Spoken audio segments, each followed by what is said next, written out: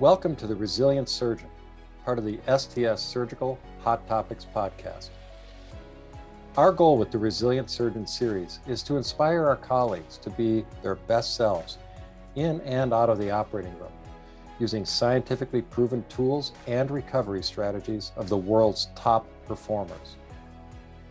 I'm Dr. Michael Mattis, and in each episode, I will talk to game changers who will share evidence-based practices, real-world strategies, and their own personal stories and experiences to help you build your resilience and to help you be your best self no matter what.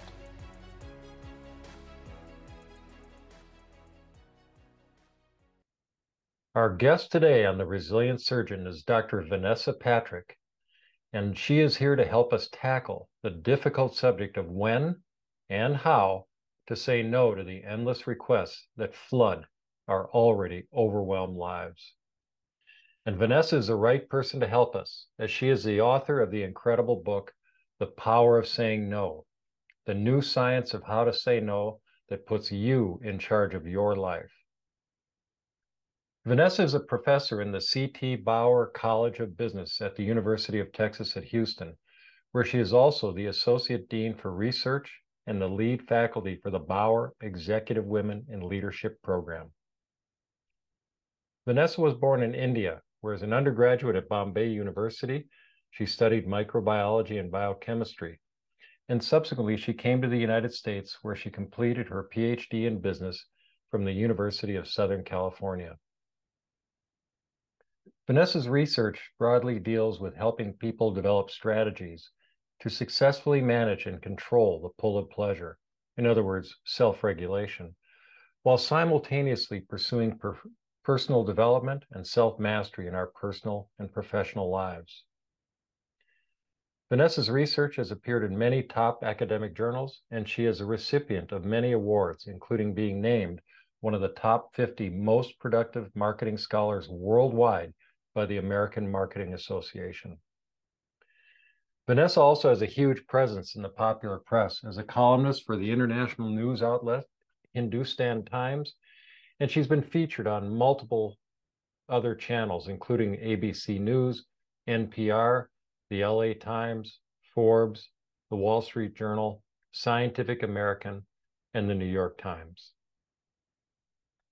I've actually struggled to find an expert in the field of how to say no for our podcast for the last 2 years. And although there are some good books on the topic, I found most to be somewhat formulaic and even rebellious, and often not grounded in any real science or research. Until now, that is. Vanessa's brilliant book is based on the science of relationships, interpersonal dynamics, and her own excellent studies of why we say yes too often and its negative consequences for our lives. What is so different about Vanessa's work and her book, The Power of Saying No, is that it provides a remarkable framework for deciding what to say yes to and no to, based on a deep level of self-awareness of what our personal values, priorities, and preferences are. But it's not just one-sided and about all of us as individuals, because Vanessa's mantra for her work is, do your best for others while keeping in mind what is right for you. And now I bring you Dr. Vanessa Patrick. Well, Vanessa, welcome to the Resilient Surgeon. It's a real honor to have you with us. I'm so happy to be here. Thank you for inviting me, Michael. Yeah, absolutely. I'd love to hear just a little bit about your story. How, you were, I assume you were born in India. I mean, you went to school there. That's one I know for sure, but I don't like to make assumptions. And what brought you to the United States? But and then in particular, the opening to your book, in the introduction, you talk about a birthday party of yours that you missed because you didn't have an empowered refusal at your fingertips. So I'd love it if you could relate just kind of your journey to USC, University of Southern California, and how that birthday party event really it appears became a major source of your entire life's work. So let's start at the beginning. I was born in Bombay, India, and I grew up in a traditional middle class home. I think, we had very strong values. So the value for studying and reading and education was just something that we grew up with. I was always a good student, and and when you're a good student in India, you're destined to become a doctor or a lawyer or some important profession. And so, as the eldest grandchild in my family, and my family was a family of doctors, my grandfather was a doctor, my uncles were doctors, and so everyone thought Vanessa just has to become a doctor. And it's interesting because I took the science pathway. I actually did my undergraduate on a science track, and then I did microbiology and biochemistry. And then I decided that medicine and the medical track really was not a good fit for me and my personality. And so I did my MBA in India at the time. And after that, I worked for a little while, and we'll come back to work because I'll tell you the story in a bit. But it was during the time of work that I realized that I was definitely more intellectually inclined and I wanted to study more. And there were so few opportunities in India to do a degree further than a master's at that time. And so I would go every time I had a free moment to what is called the USIS, which is the US Information System in India. It was a building that was relatively close to my office, and they had these huge books which had all the information about colleges. And I would pore over those books to decide, where should I go? What should I study? And that's where I learned about the opportunity to do a PhD. And so I applied to a couple of schools, and I was so lucky to get into the University of Southern California. So that's quite a feather in your hat. Wow. I mean, really incredible. Yeah, it was an amazing fit for me. It was the perfect opportunity to kind of allow me to flourish. I think my life began once I was given this opportunity to study, because just the idea of reading and books and knowledge was just something that I loved. And I don't think I could ever kind of go back to, corporate life the way it was. Yeah. And coming back to the story and, my experience in corporate life. So my first job was in advertising, and I was the junior most person in the advertising agency in my team at the time. And it was a really interesting time to be in advertising, because India's economy up until then had been a closed economy. And in the early 1990s, it opened up to the world. And we had a flood of multinational companies rushing to India to tap into this massive middle class. It was like a pot of gold that everyone wanted to tap into and get a piece of. And so we had these wonderful companies coming in. But one of the things that we realized is that we had to operate differently with these organizations. So one of the things that my boss had put in place is that every time we had a meeting, the junior most person, in this case was me, had to write the minutes of the meeting or the summary of the meeting, fax it over to the client, and then the client would fax back saying that they have received it. And the whole system was set up so that everyone was on the same page, given the fact that we were operating across different cultures and things like that. And so this was a pretty routine task. I had been doing it for quite a while. And on the day of my 24th birthday, we had one of those meetings. And for me, it was a routine task. And so I just wrote the minutes up, showed them to my boss, and went and faxed the minutes because I needed to get home for my birthday party, which was, we had all family and friends from all over the city coming over to wish me for my birthday. Big event. And well, it was in Bombay, there any excuse to celebrate, right? That's why I say that, because I know the celebrations are such a big deal. Yeah. So, you have a birthday and you've got grandparents and uncles and aunts and friends who will stop by for dinner. And so it was one of those things that everyone just, you celebrate about your birthday. And I was getting ready to leave the office when my boss stopped by, and she said, did you send across the minutes? And I said, yes, I did. So she said, okay. And then she turned around and she walked towards the elevator. And she quickly turned around, and I thought she was going to say, have a great party, enjoy your evening. But instead she said, did you receive the receipt from the client saying that they have received the minutes? And I hadn't. And so I said, no, I haven't. And so she said, don't leave till you receive that fax saying that the client has received the minutes. And I just was shell shocked, Michael, just completely stunned, because I was trapped. I had absolutely no way to figure out how to navigate the situation. And so, long story short, I did spend my 24th birthday in an empty office, watching a fax machine and waiting for a fax to arrive. Until what time? Well, it was about, I waited for 4 hours or so. So it was about 9:30 by about 9:30. All right. 9:30 so by the 5 time o'clock to 9:30. Yeah. 9:30 by the time the fax arrived. In the meantime, I called home a few times. Guests had come and guests had left with apologies because it was a Tuesday and the next day was a working day. So, in fact, my grandmother was the only person who stayed to wish me because she couldn't leave without singing happy birthday to me. And I reached home obviously at about 10:30 or so. But I think what that story did for me, that experience did for me, was that it put me in a position to kind of question the times we get in ourselves into these situations where we feel so trapped, and the things that we have to do in order to advance in our career, or the things that we think we have to do to advance in our career, or to make it from like a shared cubicle to a solo cubicle, or to get that name on a nameplate on the door. The things that we have to do and the personal sacrifices that we make are sometimes pointless and are not aligned with what we truly value.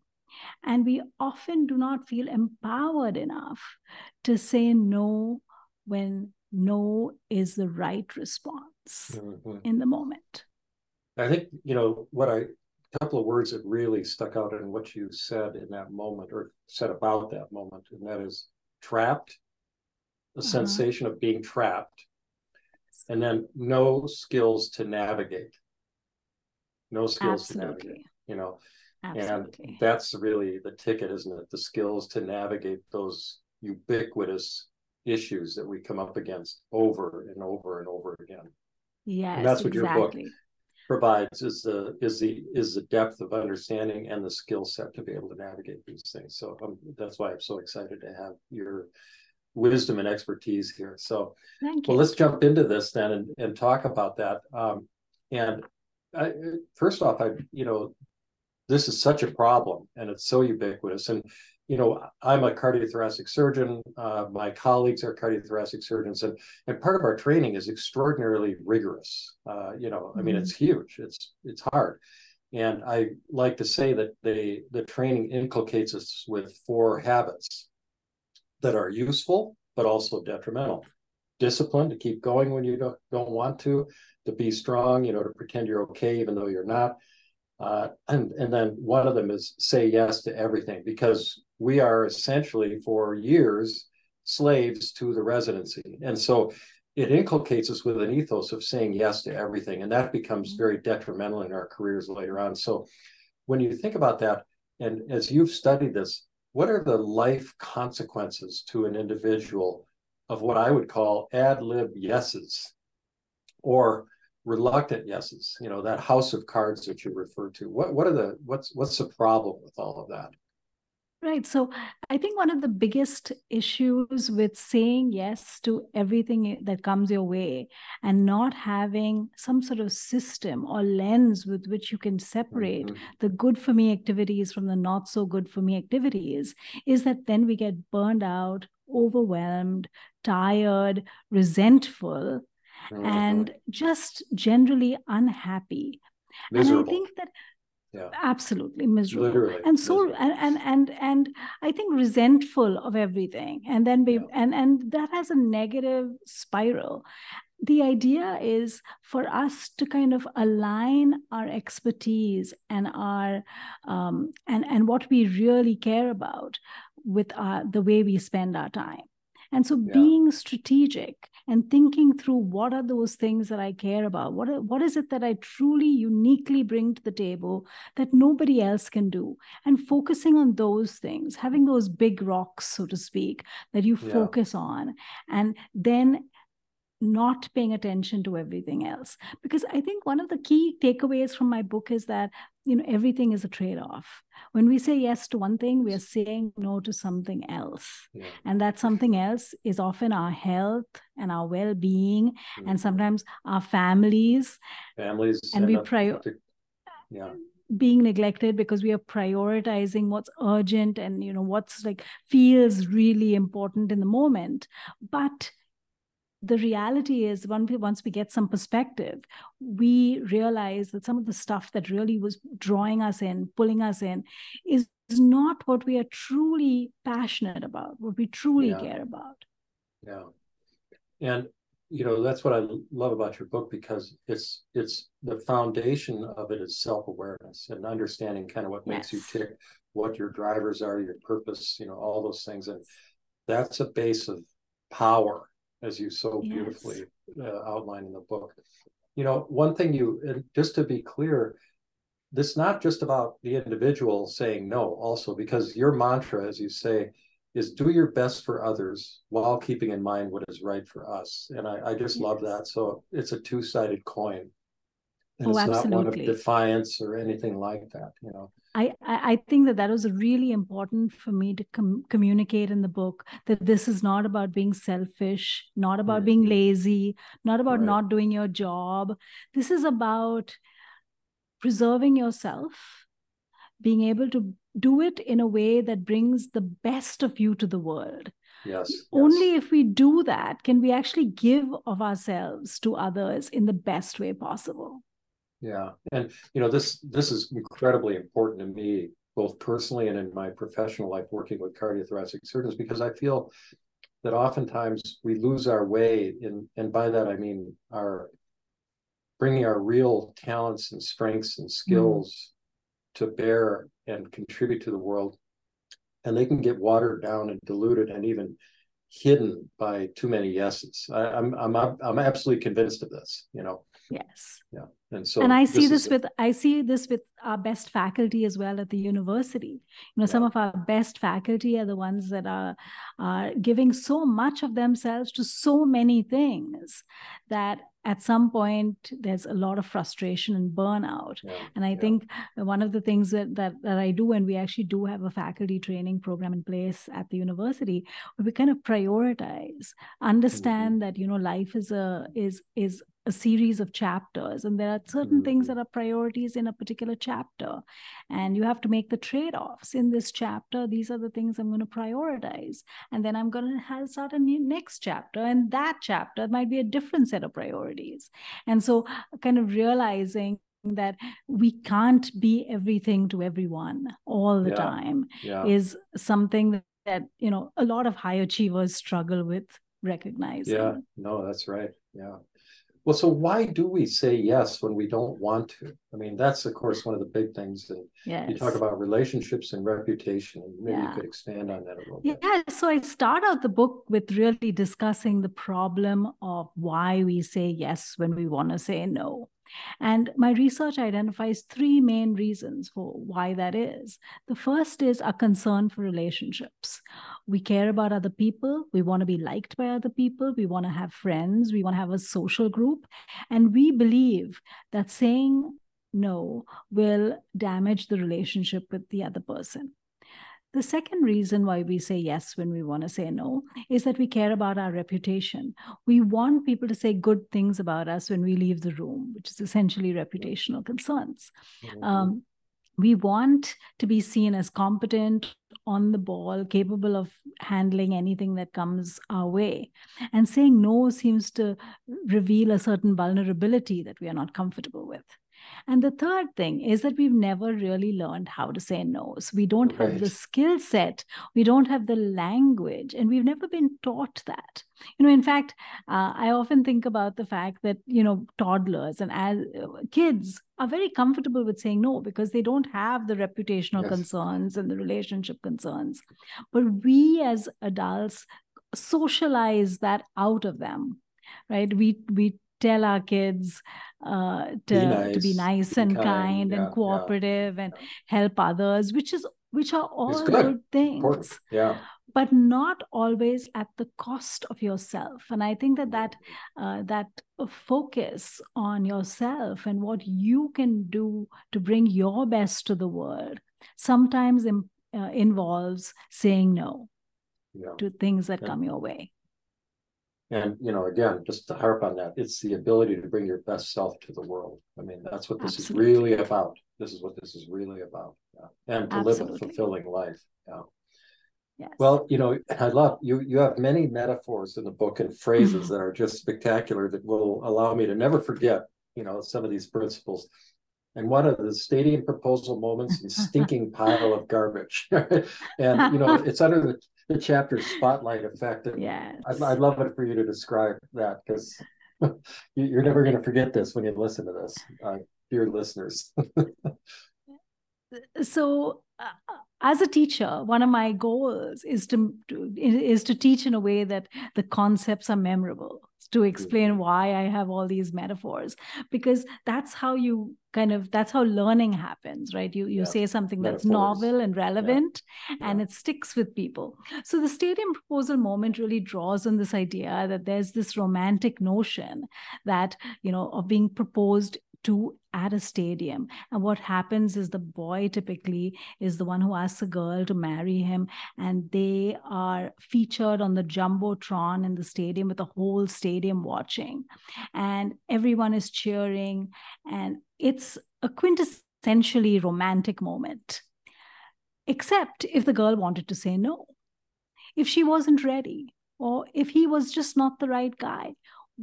Would she be able to say no with all that social pressure and all that hoopla happening in the background? And I talk about the various instances where we feel similarly trapped as mini stadium proposal moments, where someone asks you something and you just feel like you're on the jumbotron, that the lights are shining on you and everyone expects you to say yes. In those moments, can you say no? And how do you navigate these situations? And so in the book, I talk about the spotlight effect, which is this overwhelming feeling of self-consciousness that everyone is watching you and expecting you to do a certain thing, to say yes in this particular case. And the fact that we need to recognize the stadium proposal moments that happen in our lives. And they might happen, as we're walking down the corridor, someone might ask us something that we don't really want to say yes to, but we don't feel that we have much of a choice. In a similar way, like the boss told me to stay back and wait for a fax, and I was in a stadium proposal moment. Right? I was stunned. You have no awareness of it. You're just stunned. And I had absolutely no sense of how to respond in that moment. I was tongue-tied and trapped. And that feeling of being trapped and in conflict is a very common feeling when someone asks you to do something that you want to say no to. And so I talk about this in the context of stadium proposal moments. Yeah. And then, of course, what happens then, I was going to try and relate the story, but, this notion of a stinking pile of garbage. And that's really crucial for us. Because it's so true. I mean, in the moment, and then you're left with this stinking pile of garbage. So, tell us about that. So when I want to illustrate the consequences of taking on something that you really don't want to take on, I very often will walk in the classroom with an imaginary stinking pile of garbage. And I say, I have this big pile of garbage in my hand, and I just need someone to take it from me. And I walk around and ask, will you take it? Will you take it? And someone might hesitate. And I say, great, here it is. And I kind of rub all this imaginary garbage on them. And then I say, now it's your piece of stinking pile of garbage. And I think it's useful for us to think about all the things that we take on that we have absolutely no interest in doing as pieces of garbage, as far as or the even person is doing. concerned, or even hate doing. Precisely. Yeah. All of those things. I mean, the goal of the asker is to get the stinking pile of garbage from their hands onto somebody. If you happen to be the person who says yes, then that somebody is you. Right now, it's your stinking pile of garbage, and now you have this thing that you have to take on and you have to deal with for whatever time that the project is for. And so this kind of little mini act that I do makes a few points very clear. Number one, that the goal of the asker is to get someone to do it. That someone doesn't have to be you. But if you say yes, then that someone is you. As soon as you say yes, it's now your problem. And the third thing, which is really, really important to remember, is that if you say no, all the asker does is turn to the next person, go to the next person on their list.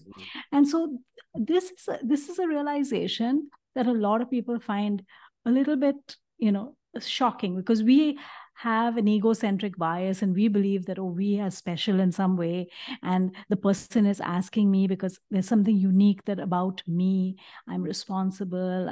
I'm good at it. Most often people are asking us because they just need it off their plate. And we feel it's magnified by the spotlight effect, isn't it? That sense of egocentric bias. Yeah. I mean, it's just dramatically magnified. And so recognizing that, we are not the only people who can take it on. And pretty obviously, if you say no, the person just goes away and asks somebody else. In the vast majority of cases. Remembering that is quite helpful. And so, I kind of really enjoy coming up with these things that allow these devices that allow people to remember the concept. Because once you really think about it, then it becomes, then you don't feel so guilty about saying no, because guilt is one of those things that people really struggle with in this context. Absolutely. Well, so, when you're in the spotlight and somebody's got a big pile of stinking garbage that they want to hand you, there's sort of three things you can do. You can have an unambiguous refusal, as you say, or unfortunately, you can say yes when you want to say no. But then there's the other third category of shades of no, I think you call it, to buffer it. And what about that as a strategy? All right. So a lot of people just haven't learned to say no well. And so they very often say no in a way that is wishy-washy or ambiguous, so that when they leave that conversation, the person doesn't know whether you've said yes or no. And so you've kind of left the conversation with a few knots untied, so to speak. Or you say yes, but you say yes in a way that's so resentful that you may as well have said no, because you've destroyed that relationship. And so thinking about, learning how to say no in a way that is authentic, that clearly communicates the no response and communicates that with clarity and with compassion is what empowered refusal is really about. Yeah, clarity and compassion. And that it gets at a Brene Brown phrase, and clear is kind, Yes. And really that's what we're talking about here, isn't it? Yeah. What about excuses or deferring it to later? I mean, those excuses is one interesting area. Yes. And, making up many lies, those sorts of things that I know we've all done at one time or another. Yes. And most people, the default mechanism to deal with a difficult situation is to lean on an excuse. Because an excuse is an external reason for why you are saying no. You know, everything from my dog ate my homework to I can't because I have a bill to pay, or I have to ask my husband, or I have another engagement, which may or may not be true, right? And leaning on excuses seems to be our default. What I've shown in my work, however, that an excuse is way worse a strategy to rely on than what I call a personal policy. A personal policy, unlike an excuse, involves us looking inwards and communicating what we feel based on who we are, give voice to our identity, give voice to what we believe and think about, and our preferences and our priorities. So let me give you an example. I did this study in which I was dealing with the context of loaning money. And we know that we prefer, most people would prefer not to loan money to anybody, right? Because money can be messy. And so in this particular study, what I did was I essentially told people that you want to request someone for a loan, $5,000.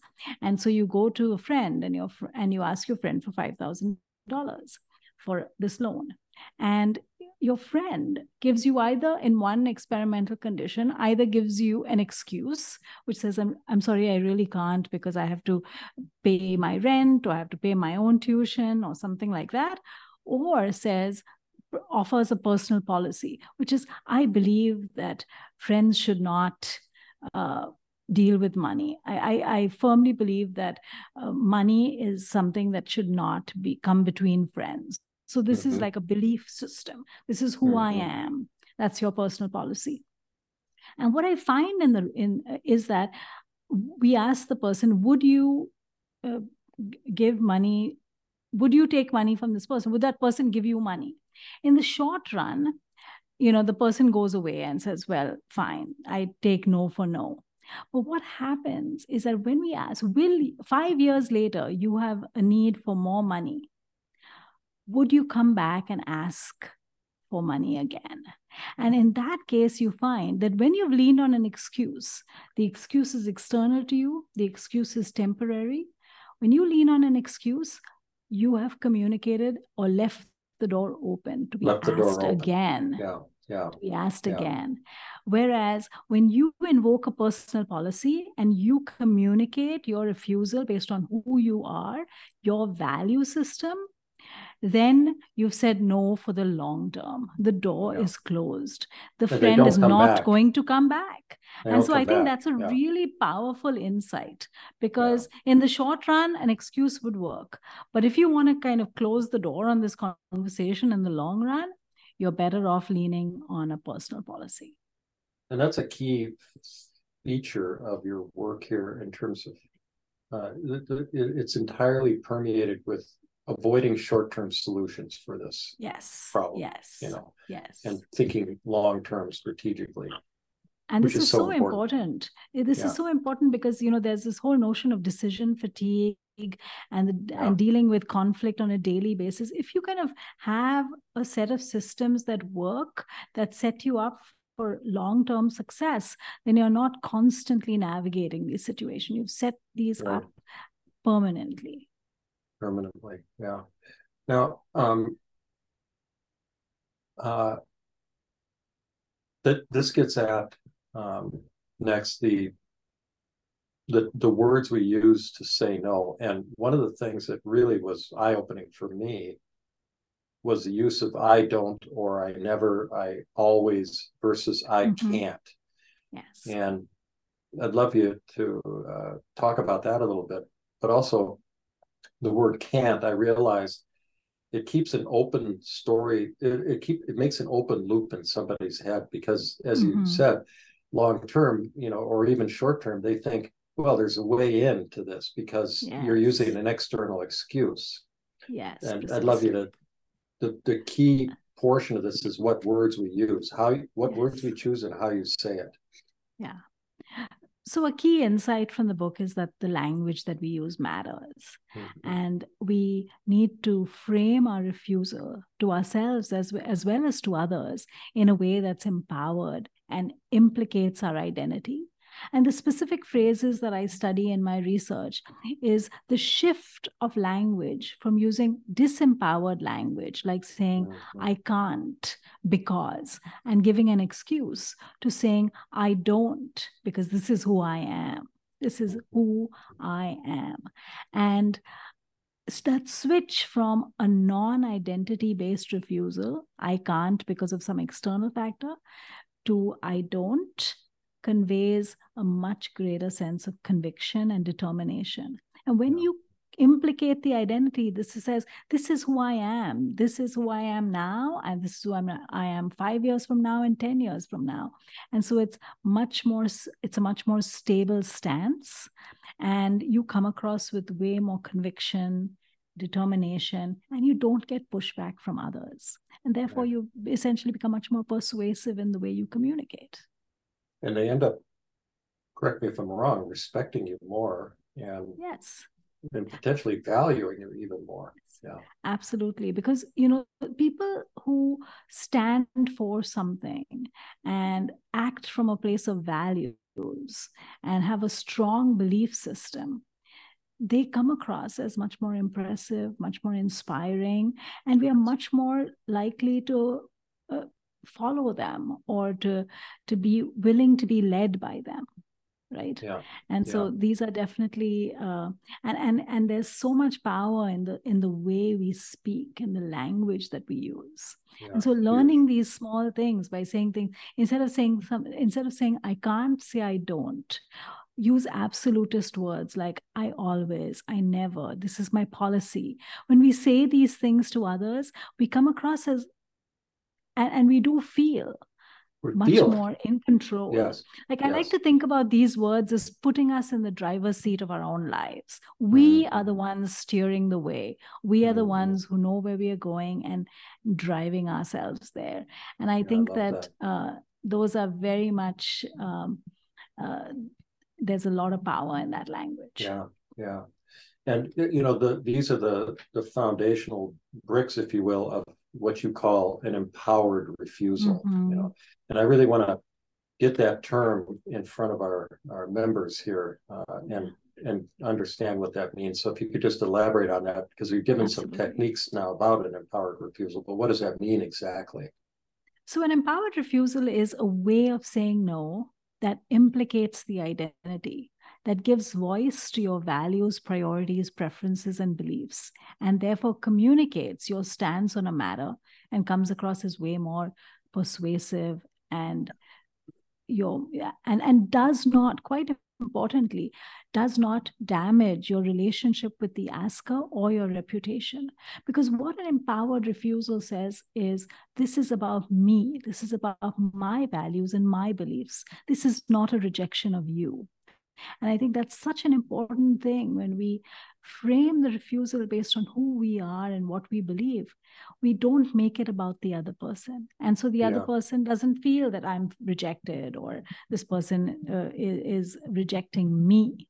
And so it handles the relationship aspect, it handles the reputation aspect, and it also communicates in a very clear and authentic way your no response. What you made so clear in the book, and again, it was so interesting and revelatory to me, is wishy-washy responses, excuses, and that they actually damage the relationship. Because tell us why. I mean, they really do damage the relationship in a subtle, sort of slow grade, pernicious way. Yeah, because very often when we say yes, when we want to say no, our resentment, our anger comes out, and it also comes across in the quality of the work that we do. When we focus on the things that we really want to do and we dedicate our energy to those things, then we are going to give them our best, and people are going to see the best products of our work. When you spend your time doing things that you really don't want to do and your heart is not in it, so to speak, you just are unable to deliver the quality. And instead of your reputation being enhanced, which you think is going to happen by you saying yes to these things, in fact, you can damage your reputation. Yeah, that's what's so beautiful. It's counterintuitive, but so clear when you point it out as you do. Yeah, really brilliant. Okay, now you talk about systems, and I really love the system that you created. And you call it, and a good Lord, I will not pronounce this correctly, but it's a Napoleon-like coup d'oeil. Coup d'oeil. It's a French term. So just take us away on the coup d'oeil. So one of the questions that very often comes to that I used to get was, how do I sift between the things I should say yes to and the things I should say no to? Do I have a framework, a lens by which you can decide? And so the whole book centers around the identity and also about benefiting the world.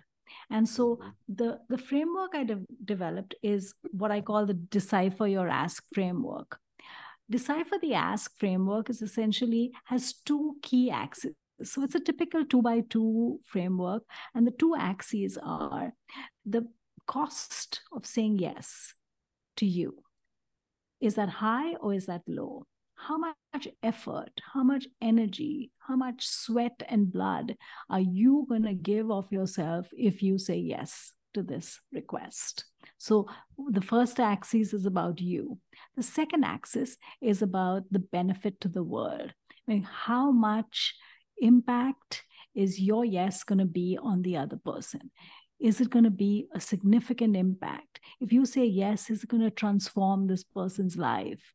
Versus, a trivial, you say yes and it makes no difference. It's a drop in the ocean. And so this framework is really about balancing your needs against the needs of others, which is what we have to do pretty much every day of our lives, right? When we are dealing with situations, especially if you're a surgeon, you're constantly saying, what do I need, and what do my patients need, and what do my nurses need, and what do my residents need, and all of that stuff. And so that balancing that is really important. And so this 2x2 framework then results in a high, high, low, low, high, low, low, high in the quadrant. So if you think about the first type of ask, and I call them pass the salt asks. Pass the salt asks are asks where the benefit to the other person is significant and the cost to you is minor. Like, it's easy for you to do, but the impact you can have is tremendous. So it's like sitting at a dining table and the salt shaker is sitting in front of you and someone says, hey, Vanessa, pass the salt. And I just pick up the salt and pass it along. Easy peasy for me, but presumably it makes a huge difference to that person's meal. And so for their whole meal. Exactly. And so in our lives, we can think about what are some of the things that are pass the salt asks, the things that we should say yes to because it's easy for us. It comes so easily to us to do, and it makes a big difference in the world. And so as a professor, for example, writing recommendation letters is something I consider to be for myself a pass the salt ask. I have a system in place on writing recommendation letters. It's relatively easy for me to write a recommendation letter, but I know that it can be a game changer for my students. They get into college, they'll get into the job, their dream job. So a recommendation letter, in my view, for me, is a pass the salt ask. And again, that's personal, but you make your own decisions about these. It is absolutely personal because the cost to you is really, some things are easy for me, may be super hard for other people and vice versa. And so that cost to you aspect is definitely something that you have to assess for yourself. In complete contrast to the pass the salt asks are what I call the bake your famous lasagna asks. Bake your famous lasagna asks are asks that are extremely tedious for you to do. They might be time consuming, effortful, painful, tiring, whatever it is. A high cost to you and relatively low benefit to the recipient. So it's not going to make a huge dent in the world. So I use the bake your famous lasagna because lasagna is a relatively hard thing to cook. And you might imagine a situation where you are invited for a potluck and everybody is invited to bring something. And the hostess says, well, you make a fantastic lasagna. Why don't you bring your lasagna? And everybody is bringing party trays and picking up cookies and ready-made trays from the bakery, and you are sweating the whole evening making a lasagna. It makes no sense, right? It makes no sense for you to put your effort into things that really don't matter. You should bake that lasagna for a special occasion, for you, for a party that you host, or for a special occasion that you want to invest in, not for any potluck party just because they asked, right? And yet we find ourselves in these situations where we feel, I have no idea, they asked me and I guess I just got to do it. And then we feel really resentful while doing these things. And is this part of also you're the only one that can do this sort of the idea? Sense that the pressure of exactly the sense that only you and I think one of the key and most important reasons why we need to say no to things like the bake your famous lasagna asks is so that we can say yes to what I call the hero's journey asks. This is where the hero's journey asks is really where the action is. It's where you bring your best to the world, and that best creates an important and long-lasting and meaningful impact on the world. These are the hero's journey asks. It's not about doing easy things. It's about doing hard things. Doing hard things that matter, hard things that make a difference. And so when we conserve our energy to doing those hero's journey asks, then we live much more fulfilled lives, because every day we are creating a positive impact, making a positive difference. And so the reason why we talk about this coup d'oeil is actually like a French word for Napoleon was said to have coup d'oeil.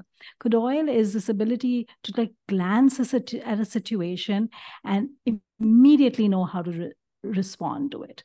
So it is said that Napoleon had such a keen sense of military strategy that he would just look at a situation and he would know exactly how to develop his battle plan. And so in that exact same way, we need to kind of develop the coup d'oeil to be able to say, well, recognize the situation for what it is. It's a bake your famous lasagna ask, or it's a pass the salt ask, or it's a hero's journey ask, and respond accordingly. So using that lens and practicing that ability to sift the good for me activities from the bad for me activities. Yeah, and that gets at the heart of that, not being stuck like a deer in the headlights when you've been asked something, because you now have the coup d'oeil, your own personal coup d'oeil. Did I pronounce that correctly? I believe so. Yeah, your own personal coup d'oeil for, you recognize it immediately. And I think that's just brilliant. Yeah. And I think one of the things I would also say is that this takes time. And so I would always buy time, never respond with a yes or no in the moment. It's really important to take the time to understand that. And over time, it becomes easier to say that's a pass the salt ask. Or you get it burned into your head. Yes. Yeah. You understand it but while you're developing the skill, it's really a good idea to take the time to weigh the pros and cons of taking stuff on. And buying time is the best way to do it. Yeah, it sure is. And I loved your quote of Marcel Proust. He says, we are impelled by a state of mind that doesn't last, and we make irrevocable decisions based on that state of mind that doesn't last. And, I learned the hard way, because in my career, I said yes to way, way too many things without any understanding of what was going on. I felt like it was what you were supposed to do. And I ended up, doing committee meetings and this, that, and the other, and journals. And I mean, all this stuff that fundamentally I just ended up detesting and feeling resentful about. And as a small example of this, when I was asked by the Society of Thoracic Surgeons, the sponsor of this podcast, to be a part of their wellness initiative, I took 3 days to think about it. because when I was asked, it was a huge honor for me, Right.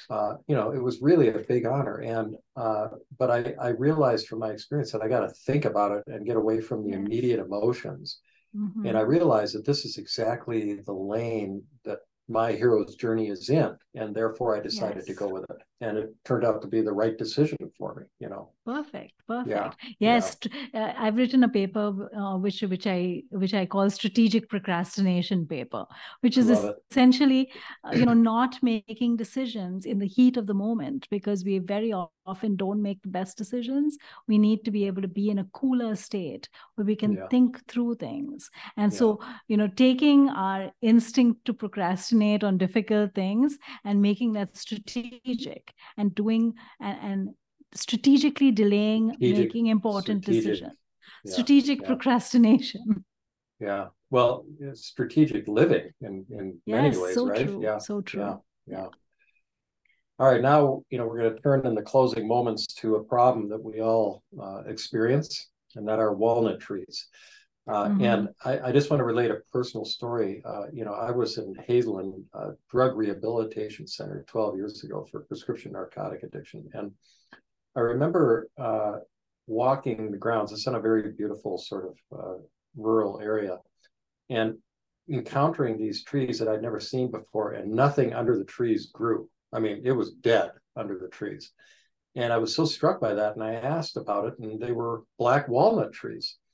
And I learned, and of course at the time, it was very resonant for me, because in a way it represented what the drugs had done to me personally, in terms of stripping me of my life, at the time, and the ground cover and all that. But it's really great in terms of a metaphor for those individuals that we all encounter that don't take no for an answer, even an empowered no. And, I'd like you to kind of expand on that and tell us some of the strategies for navigating these difficult people. And they may not be, as you said in another podcast, they may not be difficult constantly, but everybody can be potentially a walnut tree here and there, including yours truly. And I know I was many, many times. And I'm sorry to even admit that, but I'm certain I was. But how do we navigate that very challenging circumstance? So there are people that we meet who will sometimes not take no for an answer, and we can be those people as well, where we feel so passionate about our cause, what we want done, that we insist that the other person does what we want them to do.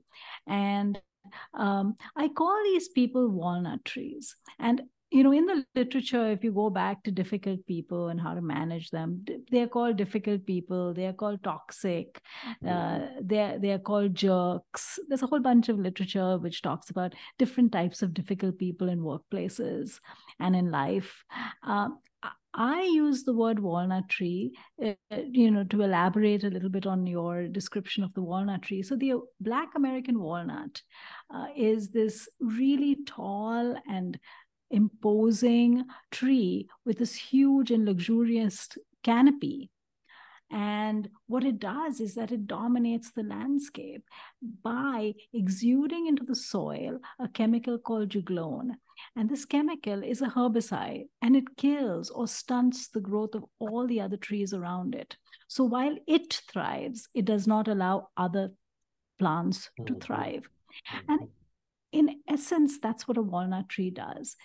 By insisting on their way, by not taking no for an answer, a walnut tree is essentially putting their needs, their priorities above yours, right?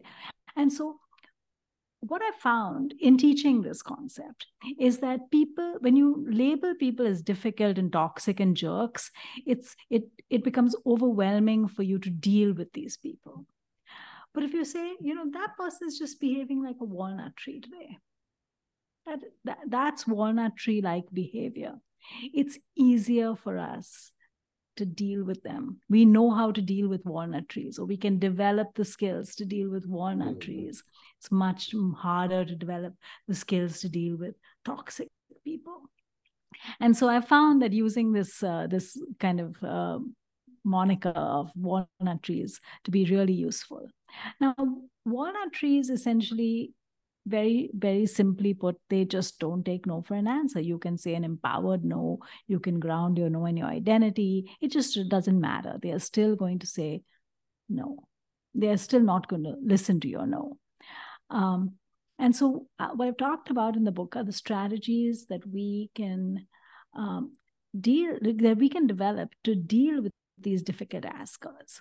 So for example, some of the strategies might include just simply stating your personal policy, right? Repeat to the walnut tree, this is my belief, this is my stance.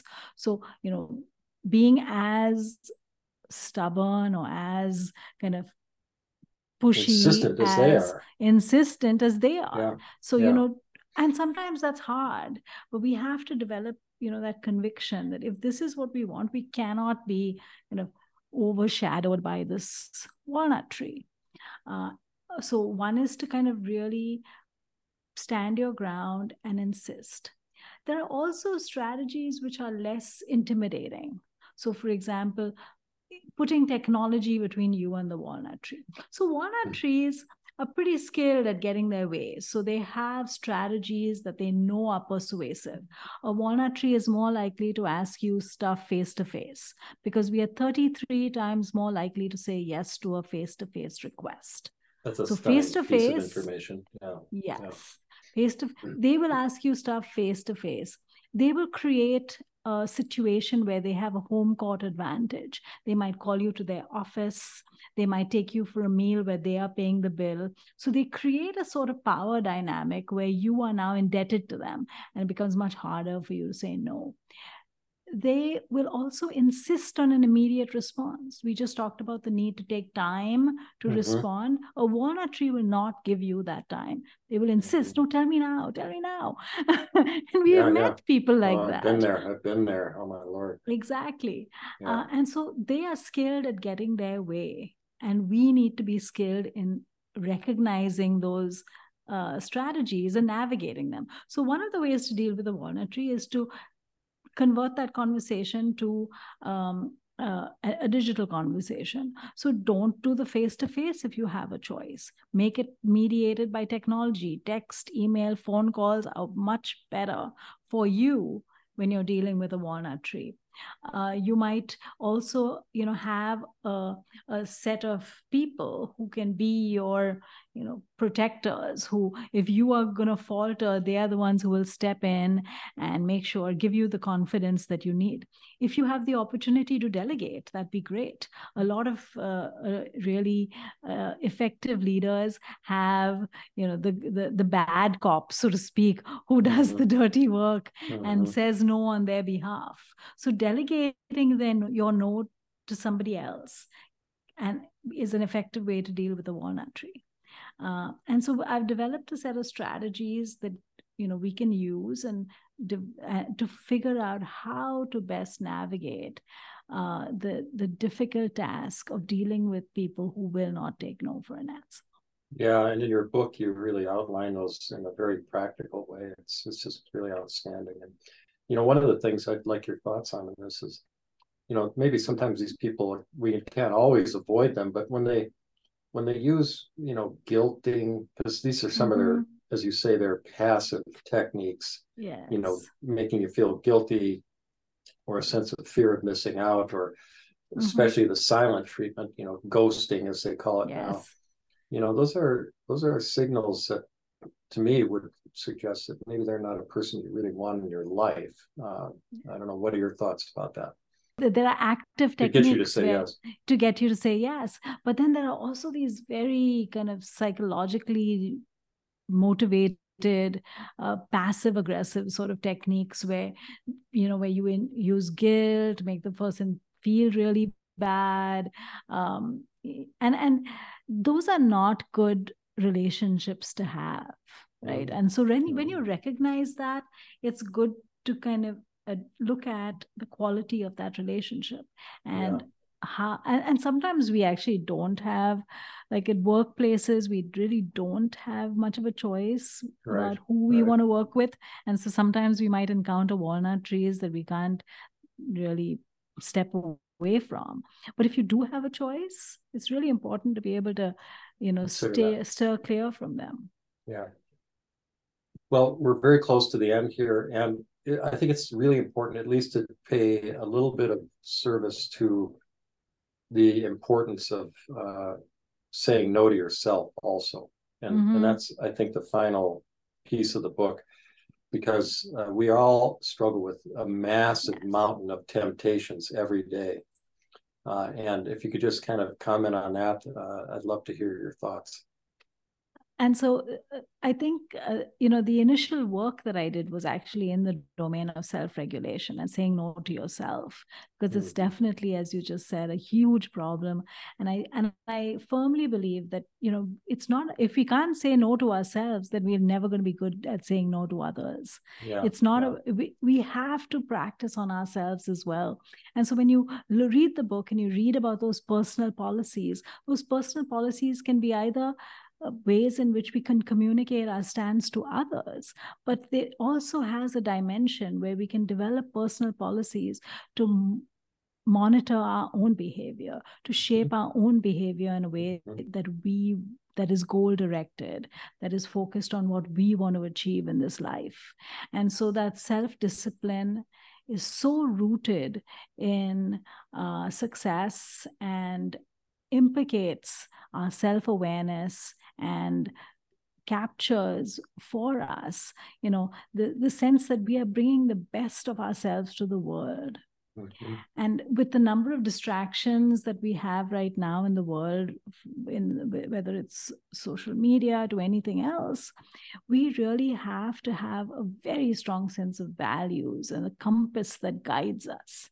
And this, in the book, I talk about personal policies as a compass, as taking on beautiful metaphor. Yeah, either a compass or a bridge. So we can use personal policies to help us achieve the best possible life. Yeah. And using the words with yourself instead of "I can't eat that dessert." I don't eat desserts, and exactly. And then I love one last thing I really want the listeners to hear is this idea of strategic postponement in the fried chicken story. Yes, that's the paper that I talked about a little bit earlier on strategic procrastination. So that was the motivation. And, long story short, I love fried chicken. And I managed to stay clear away from a fried chicken restaurant in Athens, Georgia for a few years, simply because I used strategic procrastination. I would say, sure, you can eat the fried chicken, just not today. And I would drive by it. So I never deprived myself of the sense that, no, you cannot eat this fried chicken. I simply said, well, you can, but just not today. And it went on and on till I really didn't want fried chicken anymore. So we wrote this whole paper based on this idea of strategic procrastination, delaying to a future time, but not depriving yourself in the moment. That's wonderful. Yeah. Well, Vanessa, thank you so much for giving of your time to us to help us learn how really fundamentally not just to say no, but to really bring our identity and our authentic selves and our hero's journey to the world, because that's what your work is really about. And I really applaud your work, and I have so much respect for what you've done, and it's a huge contribution. So thank you so much. Thank you. I'm so glad that we had this conversation. I enjoyed it immensely. So did I. This has been The Resilient Surgeon, a podcast brought to you by the Society of Thoracic Surgeons. Thank you so much for listening. If you like this podcast, please rate it 5 stars and let your friends, trainees, and colleagues know about it. On social media, you can use the hashtag #BeYourBestSelf. More information about the Society of Thoracic Surgeons is available online at sts.org.